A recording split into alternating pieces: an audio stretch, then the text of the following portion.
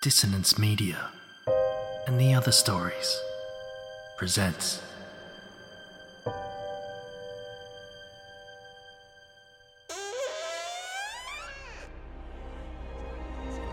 Step into the abyss of After the Gloaming, a gothic fiction podcast that delves into the depths of human emotion. Unyielding love, revenge, internal struggles, and restless souls await you in 9 haunting episodes, where dread, fear, and rare glimpses of eerie happiness linger. Dare to listen on your favourite podcatcher? After the Gloaming beckons. Search now, but beware. Innocence will be left behind.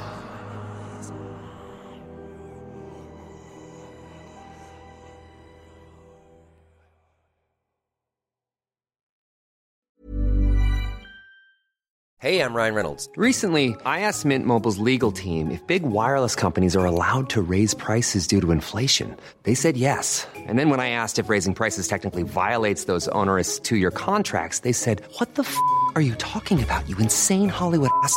So to recap, we're cutting the price of Mint Unlimited from $30 a month to just $15 a month. Give it a try at mintmobile.com/switch. $45 up front for 3 months plus taxes and fees. Promo rate for new customers for limited time. Unlimited more than 40 gigabytes per month. Slows full terms at mintmobile.com.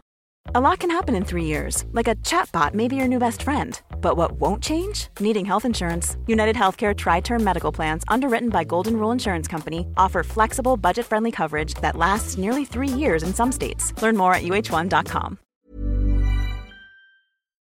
Prepare for a scare. It's the Midnight Macabre Podcast.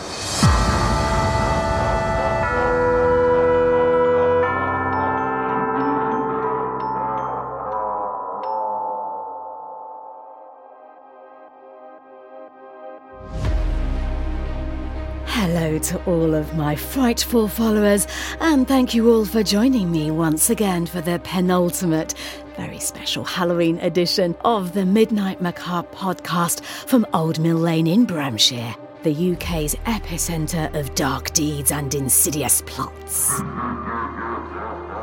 I, as ever, am your touring torturer, Laura Lambton, and you're all very welcome for another helping of devilry from the old mill's past. But before we get into the evening's story, I thought I'd share a follow-up from yesterday's story with some more details straight from a local resident. I invited my accommodating host for the week, Henry Harper, round for a bite of pizza earlier this evening and asked him if he'd mind going on the record to share his thoughts on the events behind yesterday's story. Here's Henry. Liz's story is a tragic one, and one sadly I can't give you or your listeners any real closure on.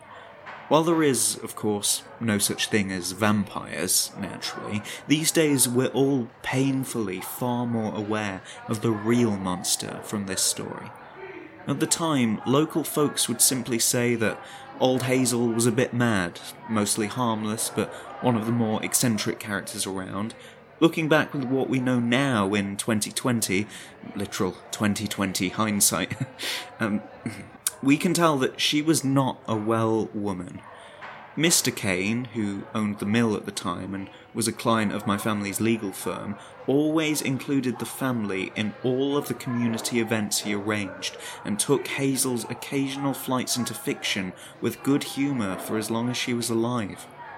Sadly, as we all know, many conditions of the mind can be hereditary in nature, and while I don't claim to be a doctor, I think it's a fair suspicion that after the passing of her grandmother, the stress of the loss and their close relationship left Liz impressed with many similar fanciful delusions. She was seen in town very rarely after her grandmother's funeral, and we can only assume she moved away. I hope wherever she is, she's doing well and living a healthy life. Should she ever hear this and have any wish to come back, there are still so many in the community who'd welcome her with open arms, even after all these years. There's a real sense of community here, and so many families raise generation after generation close by. This type of small place tends to pull you in and then keep hold of you. They just seem to want to be a part of what we have here. Sorry, I know this is a far less attractive story than suggestions of real vampires. Even I must admit, there's a certain alluring appeal to a more supernatural solution. I certainly know which story attracts me the most. It's really quite a fascinating fantasy, isn't it? It really is. So, there you have it. In my additional research, I also sadly found no records of actual vampires. But I did find a newspaper clipping of Hazel being cautioned for a petty assault and records of Liz as a child at the local school, but nothing beyond the pictures from the night of the Halloween party. For tonight's story, we enter the 21st century and meet Matt and Sarah, a couple who've taken it upon themselves to investigate the disappearances of several local pets. With a story reconstructed from recovered footage and local news reports by Mike Garley and performed tonight by Alexandra Elroy. The investigation at Old Mill Lane. If you were to stand beneath the night sky and look towards the stars, you would normally be able to hear the ambient sounds of nature. But Bramshire was far from normal, and the clatter of hoofed feet that tore towards Sarah and Matt were far from natural. In fact, with its razor-sharp teeth and fire-red fur, the creature that stalked the young couple was downright otherworldly in appearance.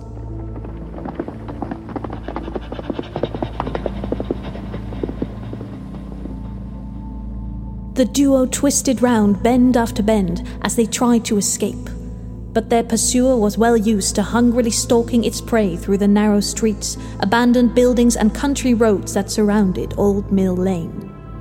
And unfortunately for Sarah and Matt, tonight they were its prey, and it was very hungry.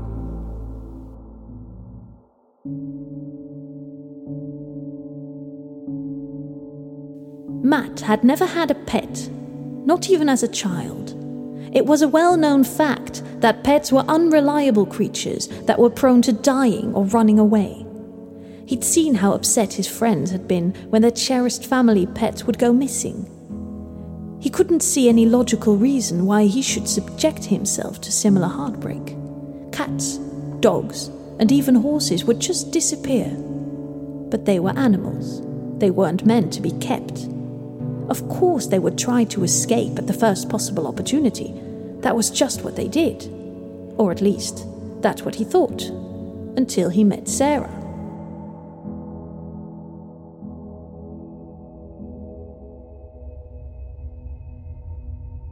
"This way!"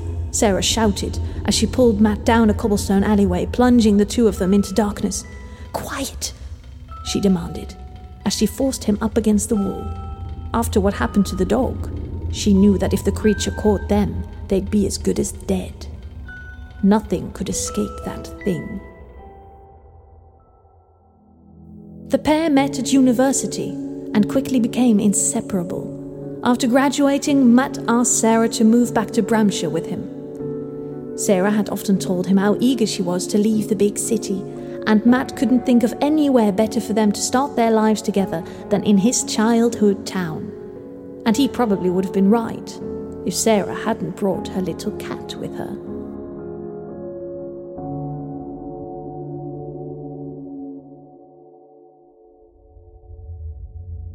Sarah didn't need to tell him twice. Matt didn't even dare breathe as he listened to the beast stalking towards them. If it turned into the alleyway, then they would be as good as dead.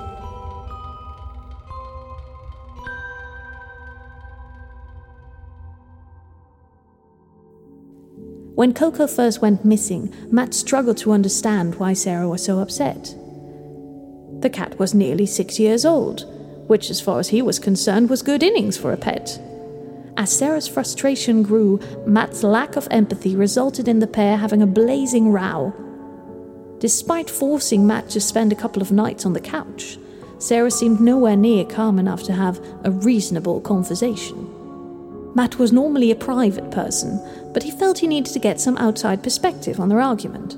His colleagues listened intently as he explained the situation. He could tell by the nods that most of them agreed with him, but not all of them.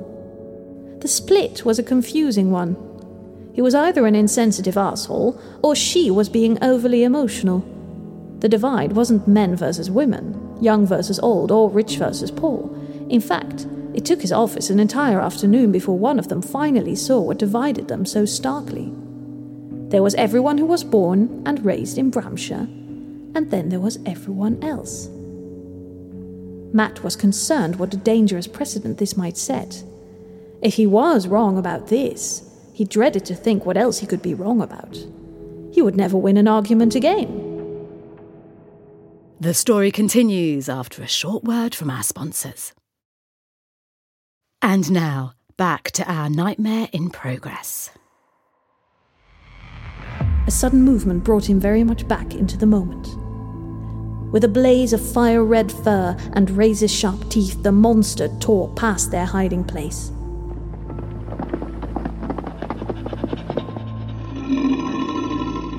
They were safe, for now. But they knew it would soon circle back. Their only hope was the car, and to reach that, they had to double back the way they came. Matt's stomach turned as he thought about the three of them entering the site earlier that evening. Him, Sarah, and Tracker, their new dog. After scrolling the web for leads, Matt found a group on MySpace that caught his eye. The Missing Pets of Mill Lane. Unlike other groups he found, this one seemed to be chock full of useful information. It was mainly frequented by those searching, or in some cases mourning, their missing animals. Lost dog. Rabbit hatch ripped apart. Rat blood and shit everywhere. Every post was perfectly labelled, and lacked the verbose style in which most things were written on the internet. Their emotions gave them clarity.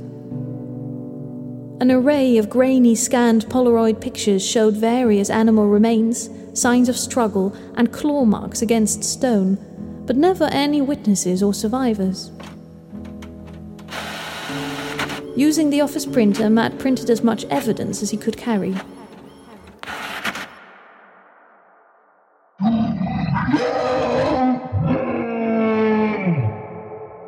From somewhere out of sight, the monster let out an almighty howl. "Come on," Sarah shouted back to Matt as loudly as she dared. "We don't have long." Luckily, the area was well lit, as moonlight illuminated the old stone structure. Matt used to play in the area when he was a kid, but always in the daytime. The children had an unspoken rule that when the sun began to set, they would find somewhere else to spend their time. "Listen, can you hear that?" Sarah didn't reply. The fear etched on her face was answer enough. They both knew what the clatter of hoofed feet meant.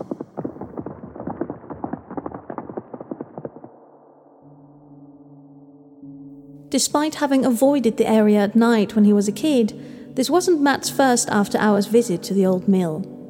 Following up on a lead, Matt had made the journey alone one night after work to examine what was described in the group as Big Freaky Claw Print. Matt chuckled to himself about how apt that title was as he poured the plaster into the print. It was amazing what you could buy from your local Woolworths. After it set, he took it with the rest of the evidence he'd compiled to the local police station. "Looks like more of an animal control issue to me, sir," the policeman said as he did the bare minimum to help. "There's no rules against wild animals," the equally unhelpful animal control official told him. Matt wondered what his job actually entailed if this were true. "And if there is anything out there, then it's doing me a favour. Do you know how many rats we have here?" the man added. Matt wasn't sure if he was joking or not. He had always thought that rats died out in the plague. He decided to add that to his ever-growing list of facts that needed fact-checking. Matt nearly knocked Sarah over as she skidded to an abrupt stop. "Are you okay?" she asked, checking over her shoulder. She knew it wouldn't be far behind. "I found the dog," Matt replied shakily. They had only had Tracker for a short while, but Matt had already taken to the latest addition to their family. He thought he might have been the first new addition of many. Sarah looked down in disgust at the bloody remains. It looked more like roadkill now. "Where's its face?" she said, as her eyes darted frantically around the various chunks of flesh on the blood-splattered path. Matt ignored the question as he tried to wipe an array of innards from the sole of his foot. A howl echoed out behind them. Matt looked once more at the bloody corpse below him before grabbing Sarah's hand. He didn't want them to end up like that. "You'd rather replace Coco with some random dog than help me look for him," Sarah had shouted. Matt hadn't expected her to be so angry, but in hindsight he should have been more forthcoming about his plan before introducing her to their new pet. Tracker was an ex-police dog, too old for service and in desperate need of a home. Matt didn't even have to pay for him. "I thought he could help us look for Coco, and then maybe after we find him he could be his older brother," Matt said, before playfully adding, "That's unless you think Coco is a pet racist." Poor Tracker had been the first to die on that cold October night. Shortly after the trio entered through the metal gates, they saw the beast. Fight or flight kicked in, with even the dog choosing the latter. But the monster was too quick for their elderly four-legged friend. They hadn't seen his fate, but his howl, followed by that yelp and finally a deadly silence, painted a picture that no one would have wanted to have seen. They could finally make out the metal gates in front of them once more. With escape almost in their grasp, Sarah suddenly froze in her tracks. "What is it?" Matt asked, before seeing a procession of hooded figures somberly walking in their direction. "They could be here to help," Matt said optimistically. "Trust me, they're not. They're working with the beast," Sarah replied, before pushing open the old rusted cast iron door of the only building in sight, a building that she really wanted to avoid. With an ominous creak, the door slowly opened. It appeared Matt wasn't the only one who had done their research. If you looked hard enough through the history of Old Mill Lane, you'd find all sorts of urban legends. But nearly everything was rumor or hearsay. No matter how hard Sarah tried, she couldn't prove any of it. That is, apart from one nefarious incident that happened some 30 years ago, in the very room that the pair had just found themselves. "We've got to hide," Matt implored as the torchlight grew nearer. But as the door creaked open once more, he feared it was already too late. "They're here," said Sarah as she ducked down into cover alongside him. "Hello?" came a husky voice. Sarah looked towards the door, not to be greeted by a monster or a baying mob, but by an older woman. Despite looking like she was only in her late 40s, she had near white hair. The woman nearly jumped out of her skin when she saw Sarah and Matt looking up at her. "You shouldn't be here," she said, as she slid a thick metal bar across the door, sealing it shut. Before Sarah or Matt could explain their presence, the beast slammed against the metal door, almost sending the woman to the floor. "There's another way out of here," Sarah shouted, as the monster began to howl from beyond the door. The new turn of events seemed too much for the white-haired woman to take. "Wait, who are you, and why do you know about this place?" she asked frantically. Matt felt as confused as she was. Who was this woman? When did his girlfriend suddenly become an expert on Old Mill Lane? And what was the monster that howled from beyond the door? Sarah didn't want to explain. Matt was easily spooked and the night had already taken its toll. But given the turn of events, she felt she had no other choice. As if daring her to go on, the monster howled from beyond the door. "I did some research on this place," Sarah said as the other two listened intently. Moonlight poured through the window, presenting Sarah with her own personal spotlight as she stepped into the middle of the room. And again, the monster howled from beyond the door. "There was an incident here. A girl was burned alive by a cult. In this room, she died alone and the cult was never found. They worshipped..." Her words trailed off. Once more, the monster howled from beyond the door. Sarah followed Matt's eyes to see what he was looking at. It was the floor where she was standing. She hadn't noticed when she entered the room, but she now stood dead center in the middle of a blackened circle. The two of them stared at it in silence. "That's not quite right," the woman said. Sarah looked up at her just in time to see a smile creep onto her face. She wasn't alone. There were 3 girls there that night. Sarah and Matt exchanged worried glances. Neither knew what she was going to say, but after everything they had seen and heard that night, they knew that no one in their right mind would have smiled. The woman continued. "One was burned alive. One welcomed back the wolf god. And the other one, well, I've always been obsessed with the macabre."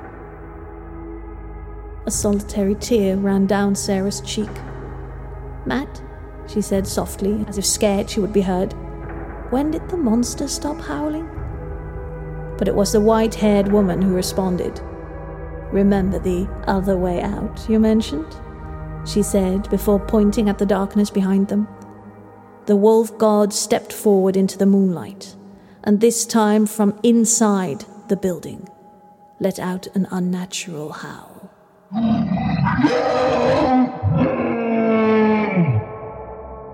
Sarah and Matt clung to one another as the hulking beast stalked slowly towards them.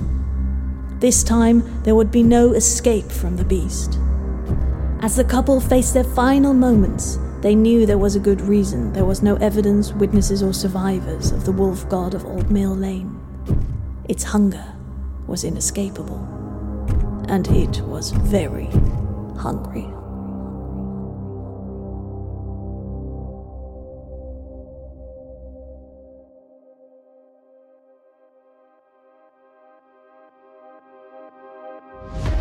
Thank you for joining us once again for another horror from Old Mill Lane. Please check out our socials over at MN Macabre Pod for more content from this story. I'm going to try and convert some of the original video into an upload-friendly format to share with you, along with some impressions from eyewitnesses who claim to have seen the animal said to stalk the woodlands surrounding Bramshire. I might even see if I can dig out that old MySpace group. If you enjoyed what you've been listening to this week, please consider leaving a rating or review on your podcatcher of choice.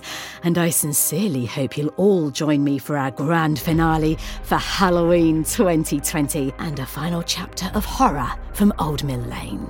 Until tomorrow, my beloved banshees, don't let the bed bugs, or anything else for that matter, bite. Good night. The Halloween Horrors of Old Mill Lane is produced by Hawk and Cleaver and stars Emily Booth. Editing by Carl Hughes and directed by me, Andy Conduit Turner. Tonight's episode, The Investigation of Old Mill Lane, was written by Mike Garley and performed by Alexandra Elroy. Music is from Sergei Cheremisinov and sound effects from freesound.org and zapsplat.com. The entire series is produced under a Creative Commons license, which of course means don't sell it, don't edit it, you can go ahead and share that as much as you'd like. Thanks and join us again next time.